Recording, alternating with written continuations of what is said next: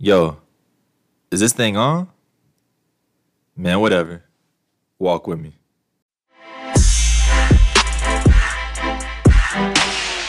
Welcome back to Walk with TFB.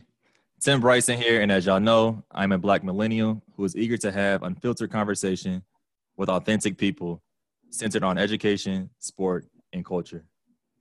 Today, we're walking with a lifelong brother and really best friend, someone who has professional experience and expertise in educational policy, diversity and inclusion, compliance, higher education consulting. I mean, if you look up the words jack of all trades, you're going to see this man's face in the dictionary.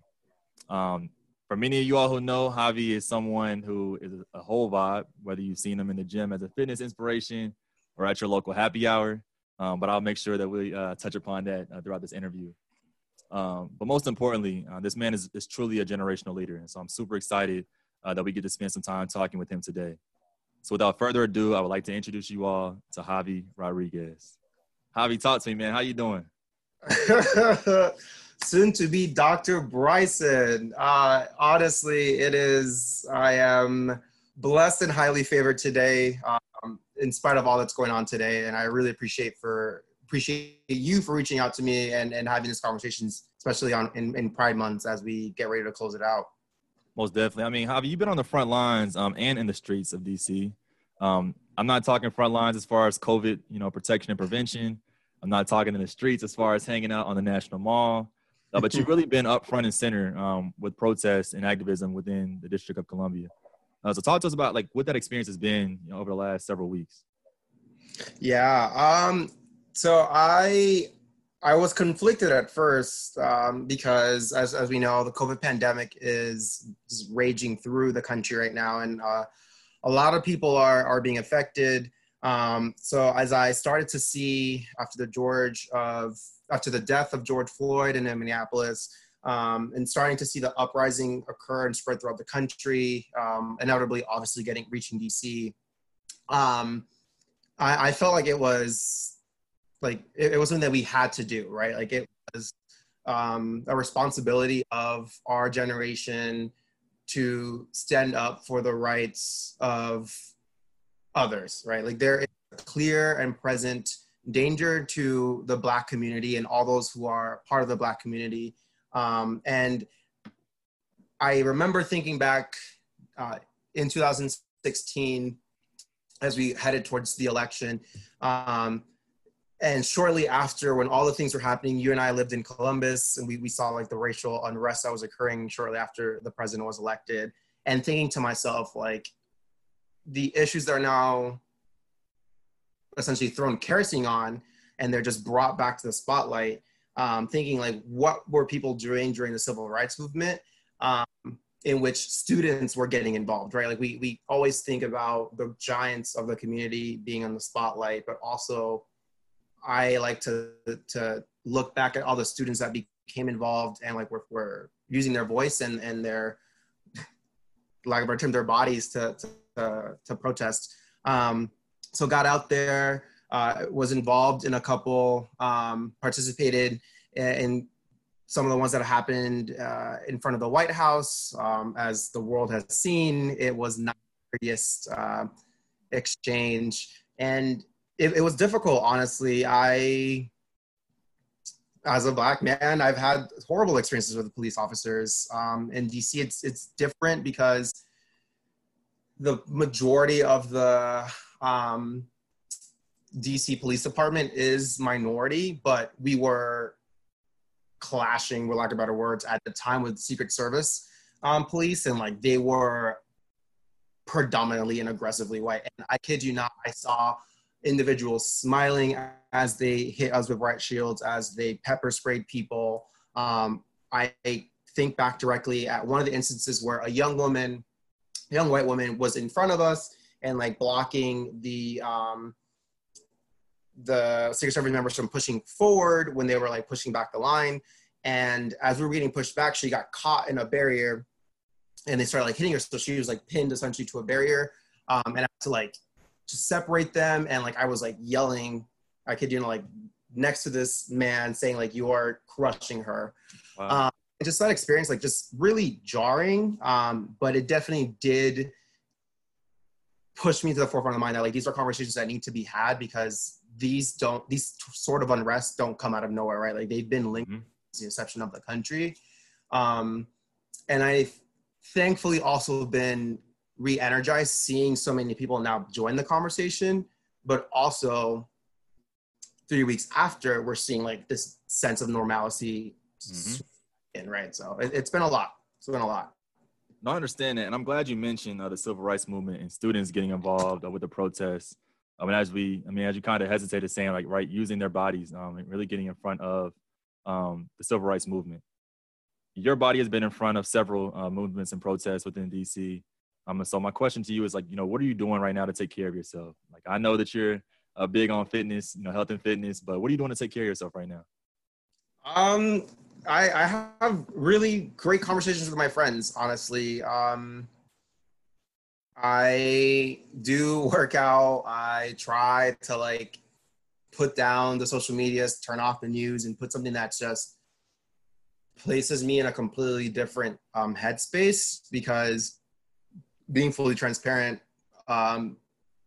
the week after all these things just kind of blew up in DC, like it was really hard. Like I found myself disassociating very quickly from work, not really being like engaged and just being apathetic. So I needed to turn off my phone, stop reading the news, stop seeing things happen. And like just talking to my mom, talking with my close friends in DC, reaching out to people, and finding ways to like energize myself without having to experience the trauma via proximity. I feel like you and I probably been doing the same things. Like I said, I'm glad I get the chance to talk with you today, but also share our conversation, because, even this first, several minutes, you're hitting on a lot of points that I know we'll spend more time talking about later in the interview. But with that, I want to transition to our first segment, what's your story? And so, Javi, you and I have known each other. Looking at the calendar now, it's been 5 years since we were undergrad interns at Missile at The Ohio State University. Then got to spend 2 more years together with each other in our grad program back at The Ohio State University. And you and I both know, like, this what's your story question is one that's really central, but also an initiation to student affairs in higher education. But to give our listeners, some context on who you are, where you came from, what you believe in, Javi, talk to us about, what is your story? Yeah. So my name, Javi Rodriguez. My pronouns are he, him, his, which I think is very important, and we'll touch that later on. I was born in Caguas, Puerto Rico. So I am a product of Puerto Rican mom, Dominican, Nigerian dad.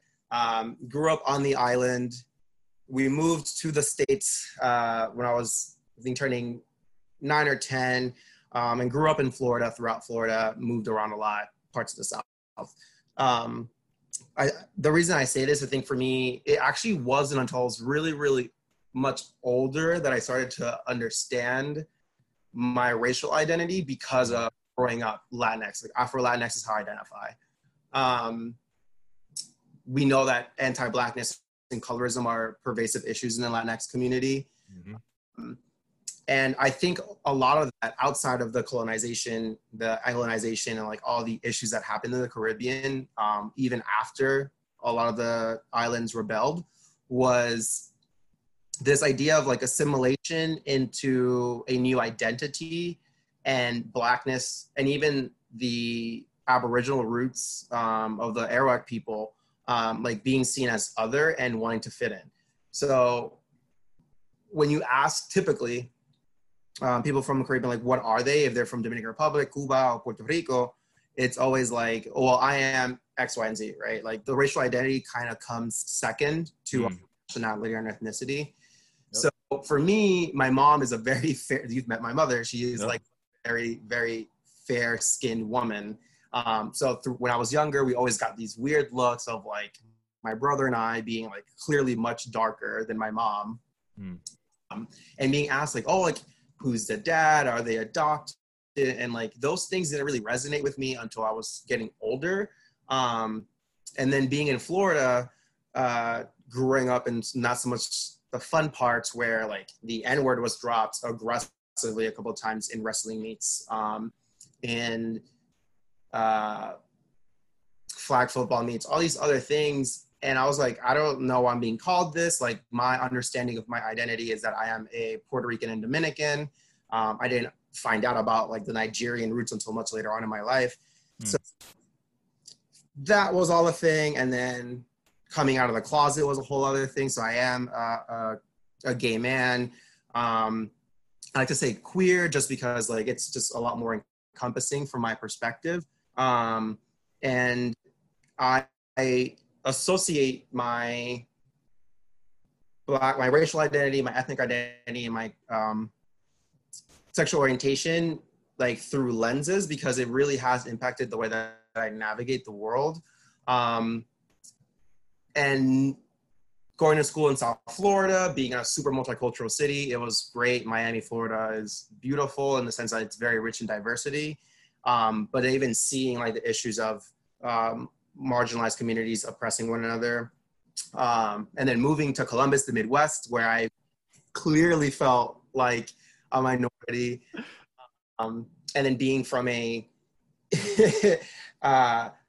heavily minority queer community in Miami to being like very white queer community in Columbus, Ohio was like very awkward. So like, I think that's where I started seeing my identities clash more so, in which like my Blackness was like kind of slapped into my face, not just in living in Columbus, but also being like a queer person in Columbus and seeing like, oh, it's not urban in here. Like those small microaggressions that you're like, that doesn't happen. And engaging with people that really believe themselves to be like well-intentioned, but are still participating. So I identify as like an educator. I really do love education. Going back to school in a couple semesters, a couple months. Yeah. Getting that doctorate. And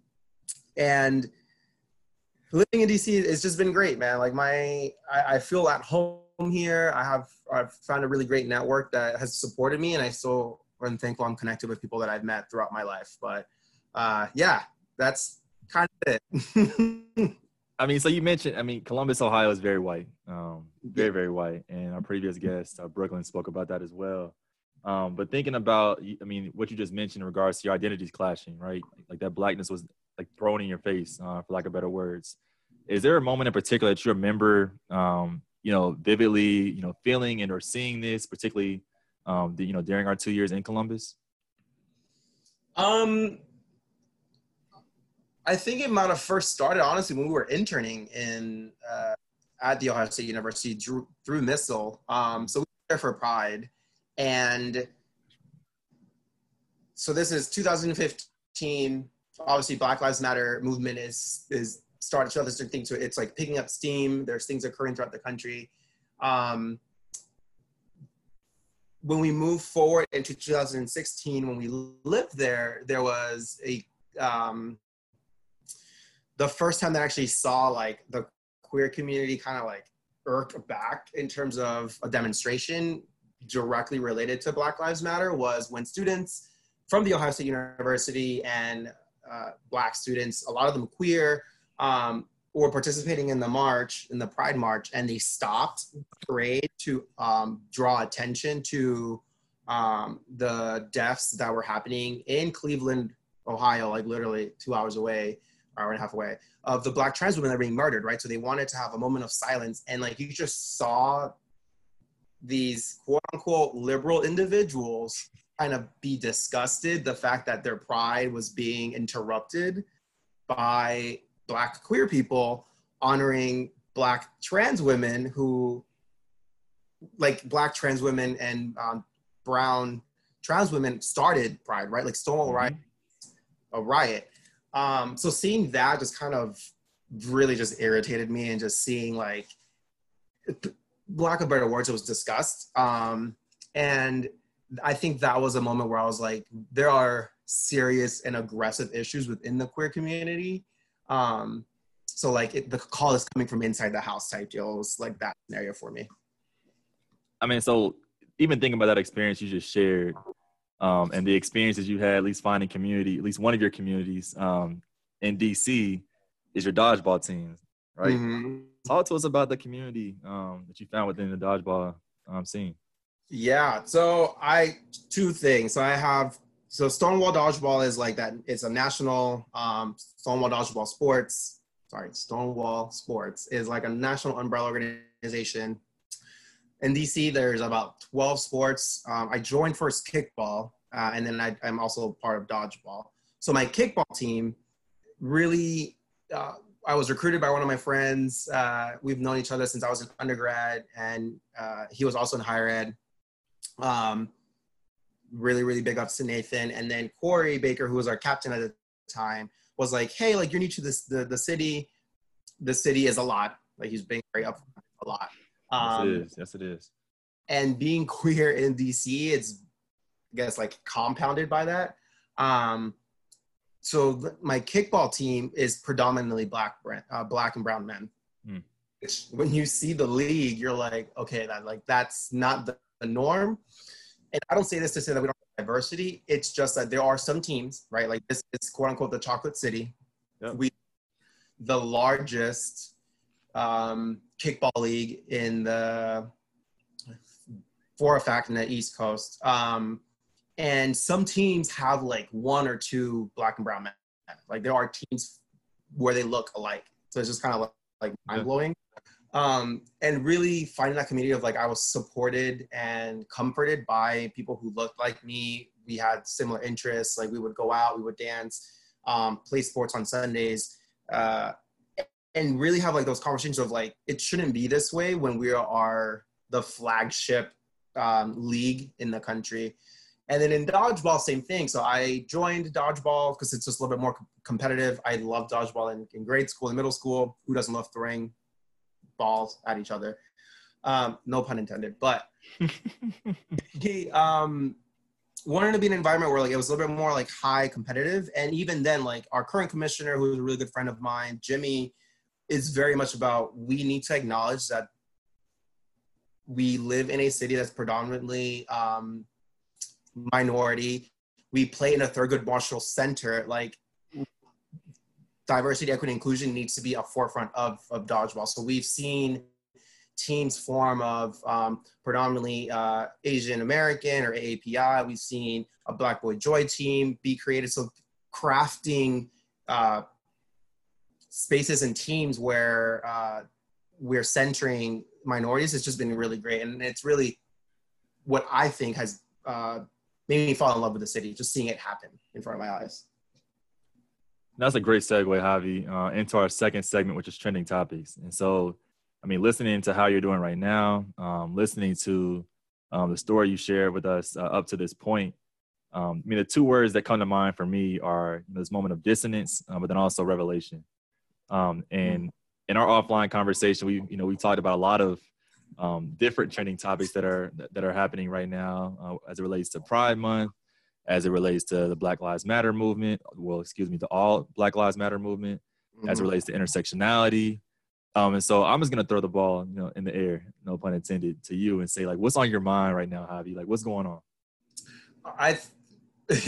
For me, I think several things. So I have seen like this disassociation between Pride and Black Lives Matter and All Black Lives Matter, when in fact they are intertwined. Pride comes from the Stonewall riots that happened in New York in 1969, which were led by Marsha P. Johnson and Sylvia Rivera, which are a Black trans woman, a brown trans woman. They organized to call attention and to push back against police brutality that was happening in New York, right? Like, it wasn't out of nowhere. Like, they were being harassed, people were being sexually assaulted, people were being jailed for being queer in New York. And trans men said enough, right? So that kicked off the gay liberation group, which then helped to organize, and Pride, a more peaceful version, occurred the following year. At the same time, the rights movement was still going on, right? Like, we have prominent Black men and Black women who were queer and like were at the forefront of the movement, but then they were like not pushed out, but not centered. So for me right now, it's this continued conversation of, if we're going to talk about intersectionality, we have to understand what it really means, right? Like any other word, it's become a buzzword and people are like, yeah, let's be intersectional, blah, blah, blah, blah. But what does that mean? So when Kimberly Crenshaw, you and I know this, when she coined the legal term of intersectionality, it was not to say, yes, other people or we can all experience prejudice, right? It was to center in on the experience of the most vulnerable and how multiple marginalized identities are oppressed, and that oppression is compounded within a system of oppression. I mean, real quick, because people, I mean, to your point, right? They use this term intersectionality when they're really discussing intersecting identities. Mm-hmm. And so just break that down for those who are listening who may not know, or this is like their first or second time hearing intersectionality, like what that truly means and or looks like. Yeah. So an intersection identity, I think we can look at like the whole person, right? So we're not monolithic, right? We're individuals with multiple identities that help shape our understanding of the world and how we navigate the world. You can say that's that's intersecting identities, right? No two people, regardless of similarities, will navigate the world in the exact same way, right? That's a thing. Yep. Intersectionality is a framework in which you look at the system that exists, and you look at how sexism, racism, classism, all these things are kind of like an upside down pyramid. And then with each marginalized identity that you have, you fall lower and lower in this tier. So you're seeing like the system is the actual pyramid, and we're, depending on how many marginalized identities you possess, so like you are the most vulnerable, you are disenfranchised the most. So that is politically, economically, socially. So Kimberly Crenshaw uses this term to say, you need to understand that for some people, racism, sexism, because she used Black women in that Ford case or in the auto case, the systems of racism and gender compound their experience, right? So a Black woman is fighting both racism and sexism. People are usually saying, oh, like that's not a thing, like women's experience, etc. You see this most notably in the suffrage movement, right? Yep. Women were granted allegedly the right to vote through the 19th Amendment. But in fact, like there was aggressive racism at the time. Black women were pushed towards the back, even in the marches. The 19th Amendment became law of the land, and Black women were still not afforded the right to vote until the Voting Rights Act of 1968, right? So that's 40 years after the suffrage movement. In the second wave of feminism, we see the same thing, right? The ERA, it's a really great show, Mrs. America on Hulu, which I recommend, does a really interesting job of showing that this idea of liberalism and approaching it as like, we're all the same people, specifically with women. And you see characters in the show, Shirley Chisholm, the first woman to run for president, Black women, pointing out the fact that there is a race issue within the liberal coalition of the women's movement. So even we can look at all these other things of like, yeah, let's fight for a cause, but then we kind of trickle it down. So like the opposite of what we should be doing. You can use Reagan trickle economics as an example. You give the top 1% these taxes or whatever, and it will trickle down and positively impact other people. We know that did not work whatsoever, right? Like that's a myth. Same thing with social change, right? If you are saying something matters, but you center the experience that is most palpable, so like the non-queer experience, the non-trans experience, these things are like, yeah, I can get with this, right? Like that doesn't do anything. All it does is replicate a cycle. And we've seen it in different social movements of like, we'll focus on the larger thing and then we will work on the other stuff. Like that just doesn't work. So for me, for Pride, it's been very interesting to see people like kind of start tethering it back to like, this is what Pride is. Mm-hmm. And really focusing, when we're talking about Black trans lives matter, like not as early, but in 2018, there was a whole debacle in Philly when they added the black and brown stripe to the flag, right? Like people in a tiffy because they're like, oh, like the rainbow flag represents only sexuality, but it's like people's sexual orientation, people's queer experience is also informed by their racial identity. So a lot of messy stuff going on. And I know when we were talking earlier, I mean, you mentioned, I mean, not just everything you just shared just now, but also the Black Lives Matter movement, right? Mm-hmm. And how, you know, people historically associated with police brutality, when that's not necessarily the case. So talk to us more about, you know, what you meant when you shared that with me earlier. Yeah. So it's an interesting and really sad reality of like Black Lives Matter was started by Black queer women to bring attention to racial injustice. The racial injustice at the time played out with a Black boy being killed, the individual not being held accountable. I'm not going to say his name because I honestly he does not deserve that power because he somehow finds his way back on the news all the time. But so this movement that was meant to center or to draw attention to the fact that a Black life was lost. The man that did this was clearly in the wrong, lied, all these other things, but he was not held accountable. The message is about racial injustice. Because of the pervasiveness of violence within policing, we see it most of like there's justice when a Black person is killed, right? But that a racial injustice persists of like the criminalization of Black and brown bodies, the implicit biases of individuals in positions of power. So it's about saying we need to address the deep cultural issues that persist in our country. And that very quickly became focused on police brutality, only on Black men, when Black women are also dying, Black trans women are also dying due to violence and injustice. So I've appreciated the founders of the movement really drawing to that. Like Patrice and Alicia have said, like racial injustice affects all of us within the community and everybody in the country and the world.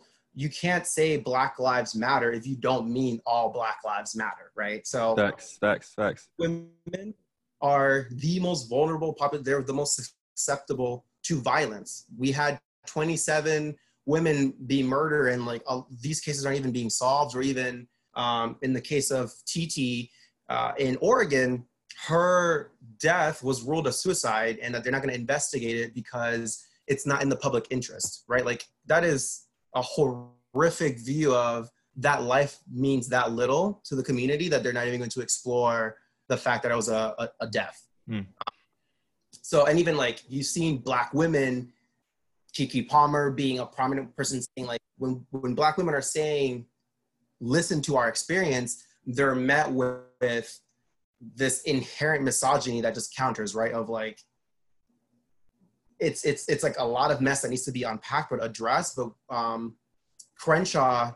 Kimberly Crenshaw had to essentially do this entire TED Talk of say their names, right? To include Black women, to include trans women.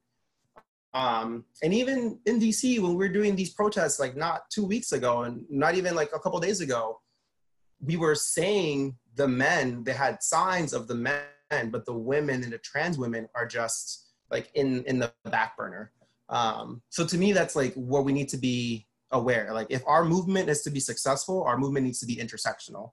And it needs to be centering the most vulnerable in order to create positive change and lasting sustainable change. So I'll say that again. In order for a movement to be successful, it needs to be intersectional. I 1,000% agree. Again, that's why I wanted to get you on this show to just further explain and educate us. When I say us, inclusive of myself, because I mean there are people who listen to this podcast and say, Javi, I mean everything you're saying, like I know that shit, right? Like it's just me and my community, but I'm doing what I can. There are other people who listen to this show who have backgrounds that may not be in student affairs or higher ed. Obviously, understanding that everyone in higher ed and student affairs doesn't know this information as well. But like, I don't know what the fuck you're talking about. Like, where do I start? Right. So someone coming to you or someone listening to this podcast and was like, all right, like that's some good shit, but like, Javi, where do I start? Like, how do we best support them? What do we say? Yeah. And I think that's like the nature of any issues, right? Like, okay, how can I be an ally? I think for me, what I always start off as saying is like, there's always self-work that must be done, right? And I say this fully recognizing that I've made leaps and bounds of growth within my personal experience. And I like to use myself as an example because I think that's like the best way to be vulnerable and to share experiences of my own personal growth. So I will say undergrad Javi of 2000, what year are we in 2020? 2000, I want to say like 12. That was like sophomore year of college. Like I had made aggressively transphobic jokes, right? Like didn't even recognize that they were. It's taken me self-learning, understanding of where my biases come from, reading more on trans issues, reading more of why I might have these views, and a lot of like internal work to then be able to vocalize why it is our responsibility as cisgendered individuals, as a man, to then like be informed, support, but also know when to pass the mic. So I think that's another thing that we continuously talk about issues, but not give the platform to the individuals that like are living that experience, right? Like, so for me, it's definitely like thinking about, okay, what do I not know about? What do I want to know more about? And where are good resources? I will say good information to absorb, because there is a lot of, I'm gonna say just trash out there. And just learning about, okay, like if I'm having this thought, where is it coming from? Acknowledging it that, hey, it's probably problematic, and saying, why do I think this way? Why does this make me uncomfortable? How can I like reframe it? What more do I need to learn in order to shift the mindset? I think we can all agree that like when it comes to issues of racism, like when someone comes up like, oh, well, tell me how I can be like better for you, right? Like, first of all, like have you done your own research? Are you prepared to have that conversation? Where are you in that personal growth? Same thing with other issues, specifically queer issues, or trans issues. Like you don't just go up to someone and say, tell me about your life, right? Like you want to take, and a base understanding, write down like what questions that you have, and respectfully go up to have conversations with people and be like, how can I be better for you, right? There's a lot of good resources, from HRC to like activists. I think the age of social media and where we are now, it's so easy to be more connected. There is that slight loss of like person-to-person communication, also like the whole pandemic going on too.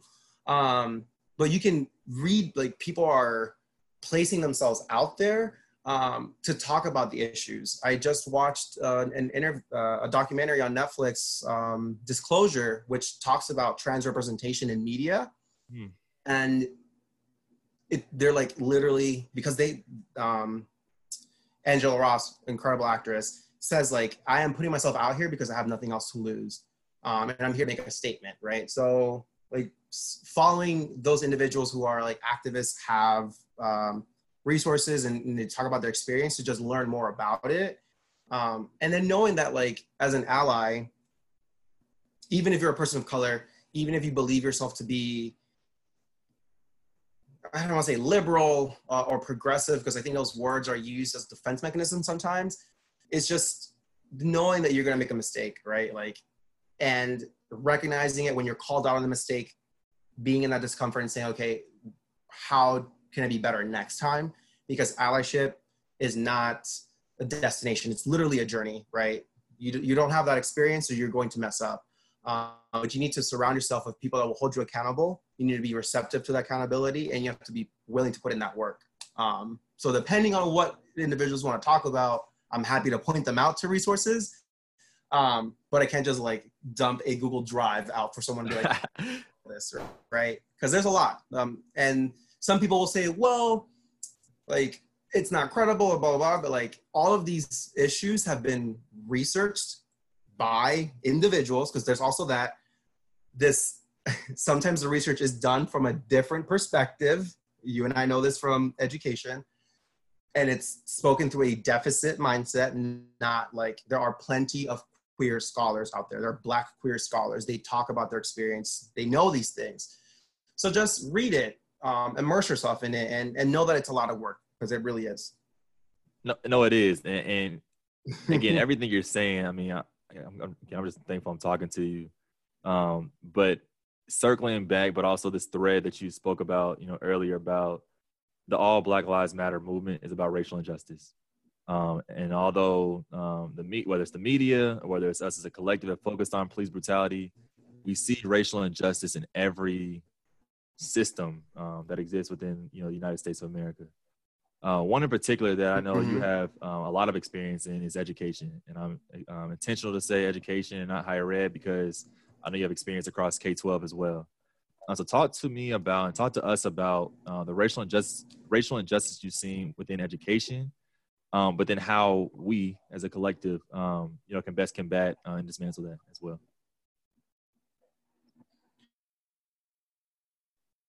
Education is truly interesting in that it's, okay, I'll say public education. Dr. Spizza, we know that she's incredible, and she talks about what is a public good, what is a private good. I think in education, we've always, and Nelson Mandela said it, it's the great equalizer, right? It's the most powerful system, social change, I don't want to say weapon, but we'll say vehicle, right? Education is key. Education does open doors. I think we also need to recognize that our system of education in our country wasn't built for a lot of people, from higher education to the public school system. And it's been attacked, right? Like, we go back to after Brown v. Board, and we see like this white flight of public education and the preference to going into private schools, and we see the defunding of education that's been rampant for the past 40 odd years. It's really recognizing that like there are large structural issues that are overwhelming. I'm going to be honest, like working in education in the school system, like it's very overwhelming at times, but seeing what spheres of influence you can address and support. So for me, it's always, okay, the curriculum that we're teaching, how am I showing up for my students? How am I showing up for my colleagues? I'm not in the classroom doing instruction. My work is equity strategy and supporting the district from a central office perspective into the schools. But I do get to engage with teachers. And part of that is, okay, when you're engaging your students, are you seeing them as a whole student? Are you prescribing your implicit biases into them? Also recognizing DC is a predominant, like our public school system, predominantly Black and brown. Our teachers are diverse, but we're still having similar racial disparities. As a district, we're starting to switch from, well, Black students aren't successful because X, Y, and Z. We switched into what systems persist that create disparities that impact students, right?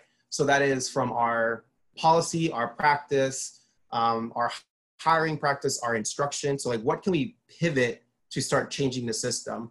And for a teacher, I think it starts off as like seeing the student, right? Like they are a whole person. Students have lives outside of the classroom. Like what is happening in their lives? I've heard wild things of what like teachers have done to like, some of them intentional, some of them not intentional, but that like impacts the student, right? Like you and I have stories of like, there are times I never saw myself in the classroom. A teacher has said something extremely racist, right? So for teachers, like, I think it's acknowledging the power that we have. And when we're having conversations of like, are we centering the student's voice in the middle, right? How are these policies that we're changing, this curriculum, this instruction, is it going to help students be successful? Are students collaborators in this instruction, in this learning, and these policies? Which there's a lot of great work that Teaching for Tolerance has done. And different organizations that focus on like students being co-contributors of knowledge and owners of knowledge, and like shifting from this, here's your curriculum, here's your assessments that we see in K through 12, to what we see in college settings, right? Like more Socratic. Students are participating in that knowledge. They are seen as experts of their experience, et cetera. And really shifting that practice, because even diversity, equity, inclusion work that we see in K through in higher education looks very different in K through 12, right?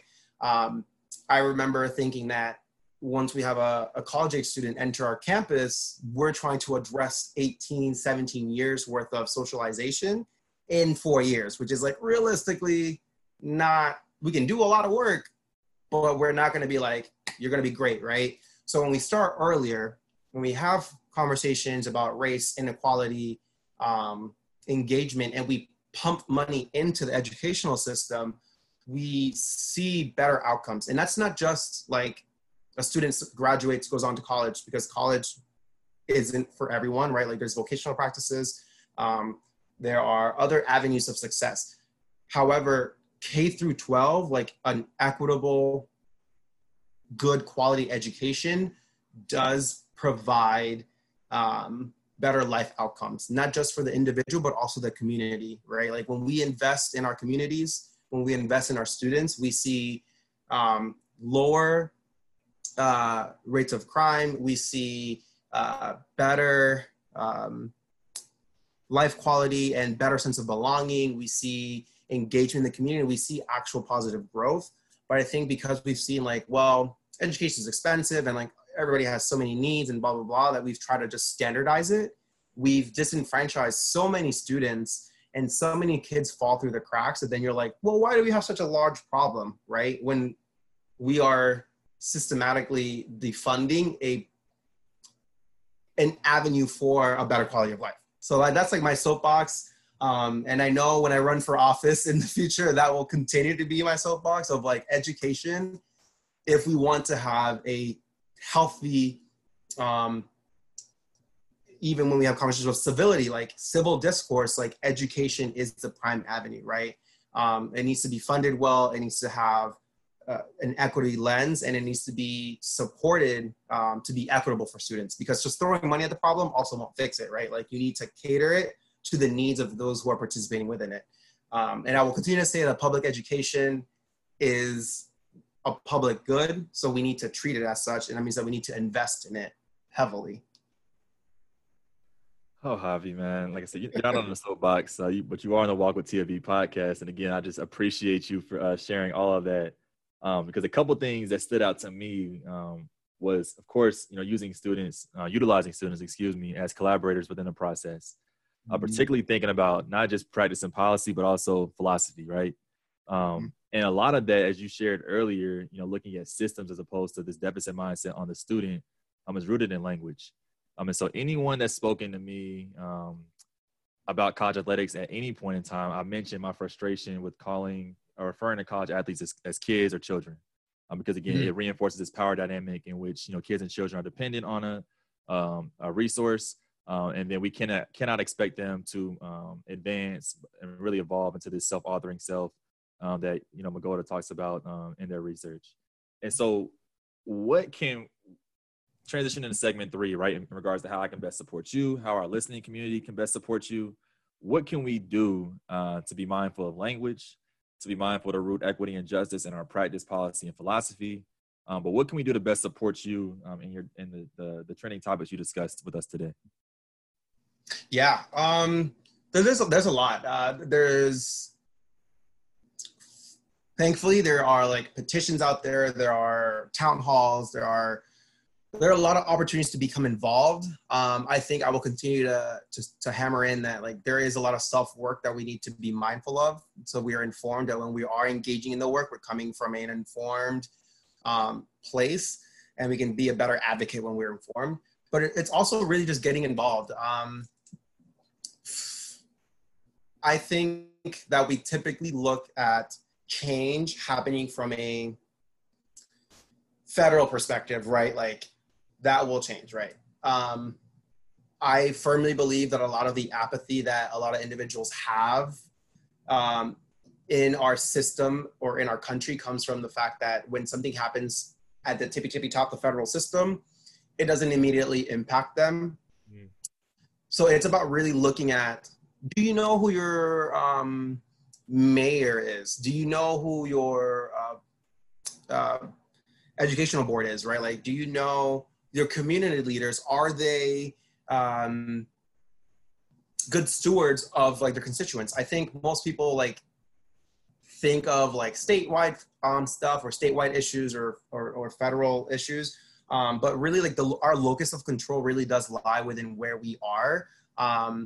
And civic engagement also means getting involved in like your local affairs, just because funding really comes from like, there are town halls that happen, the mayor has to discuss the budget, the council votes for it, etc. Right? So then like asking those questions, a lot of the times, a lot of individuals don't run opposed because people don't see, I don't want to say like the popularity or like the attraction of local politics, but like that's the reality, right?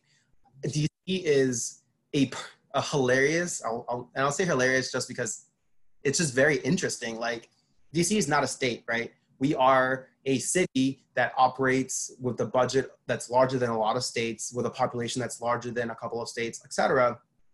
But our politics are very much of local politics. So living here has shown me like how much different the community is engaged with our local government, because our local government is our only form of government outside of the federal.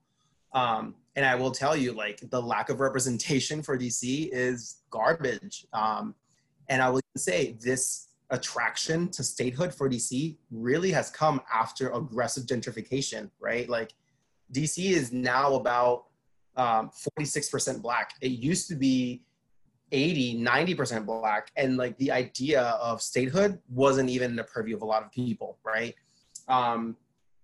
DC becoming a state will give power to the Black community because of like our critical mass in the area. But even then, we need to acknowledge DC doesn't look the same like it did in the 80s and the 90s, right?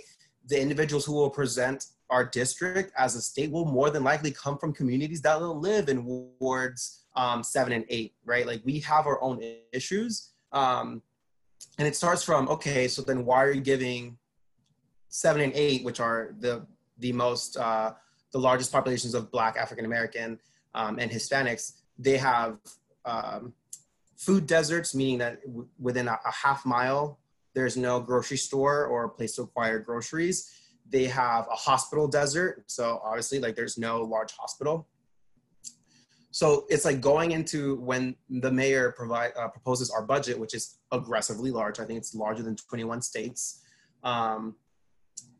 It's like, okay, we want to do all these things, but what are you doing with wards 7 and 8? Like these aren't the quote unquote historical parts or the money revenue generating, but why aren't you putting the dollars to improve and support that community? Mm-hmm. And that even goes into education, right? Like there are schools in wards 7 and 8. Those are the schools where they might be receiving the least amount of funding. They might not have the resources that other schools have, right? So it's really just being involved and caring about your community, because if we only focus on the national level or the state level in terms of issues, you really won't see immediate impact. And I don't say immediate as in like it will change day and night. It's really seeing like a federal law, as we know, as the Black community know, does not change or wipe out issues, systemic issues, right? There are in positions of power that will find loopholes, that will change language. Racism has evolved aggressively. Sexism has evolved aggressively. So if you are not supporting local individuals who then grow their portfolio, grow their experience, to then run for a higher office, you're not really going to see a systemic change, because there are still people in positions of power who might talk the talk outdoors, but indoors are making horrific decisions. You're not going to see systemic change. You're not going to see sustainable change. It will quell the masses for a couple of years, and we will restart the cycle again of why aren't these things happening? Blah, blah, blah. And you're going to be met with, well, all these things have been changed, right? And then you look at the local community, really it hasn't changed much. That is well said. I think, really to synthesize everything you said is that we need to start close and go far. We can't expect things to change if we don't focus on, what's near and next to us. So I appreciate you sharing that, Javi. How can people get in contact with you after listening to this episode? You can follow me on Instagram, Javi Platano. So that's JaviPlatano. You can feel free to reach out through there. And I'm happy to, after we make a connection, also find me on Facebook, message me a message. I'm happy to build a relationship off of that. I'm pretty sure all my handles are public anyway, so have at it. I'll be sure to include your Instagram, your social handles in the description to the show. But you started this episode by calling me Future Dr. Bryson. I had to conclude by saying thank you again to Future Dr. Javi Rodriguez for not just your time, but really your talent, your expertise, honestly, your mind. As I said before, you're a generational leader, and someone that we're going to need to do great work, not just within this country, but within the world. And so I definitely appreciate you, spending some time with us today. For everyone else, I hope you've taken a lot of notes, and if not, rewind the last, tens of minutes to take some notes on what Javi has talked about today. I know for me, the thing that stuck out the most is that, this movement, this all Black Lives Matter movement, will not be successful if this movement is not intersectional. And again, that's directly from the future doctor himself. Thank you all again for spending time with us on the Walk with TAB podcast. If you have not already, be sure you head over to Apple Podcasts and rate and review the show. 5 stars are great, but only if you mean it. Definitely look forward to having a more unfiltered conversation with authentic people centered on education, sport, and culture in the future. But until then, walk with me. You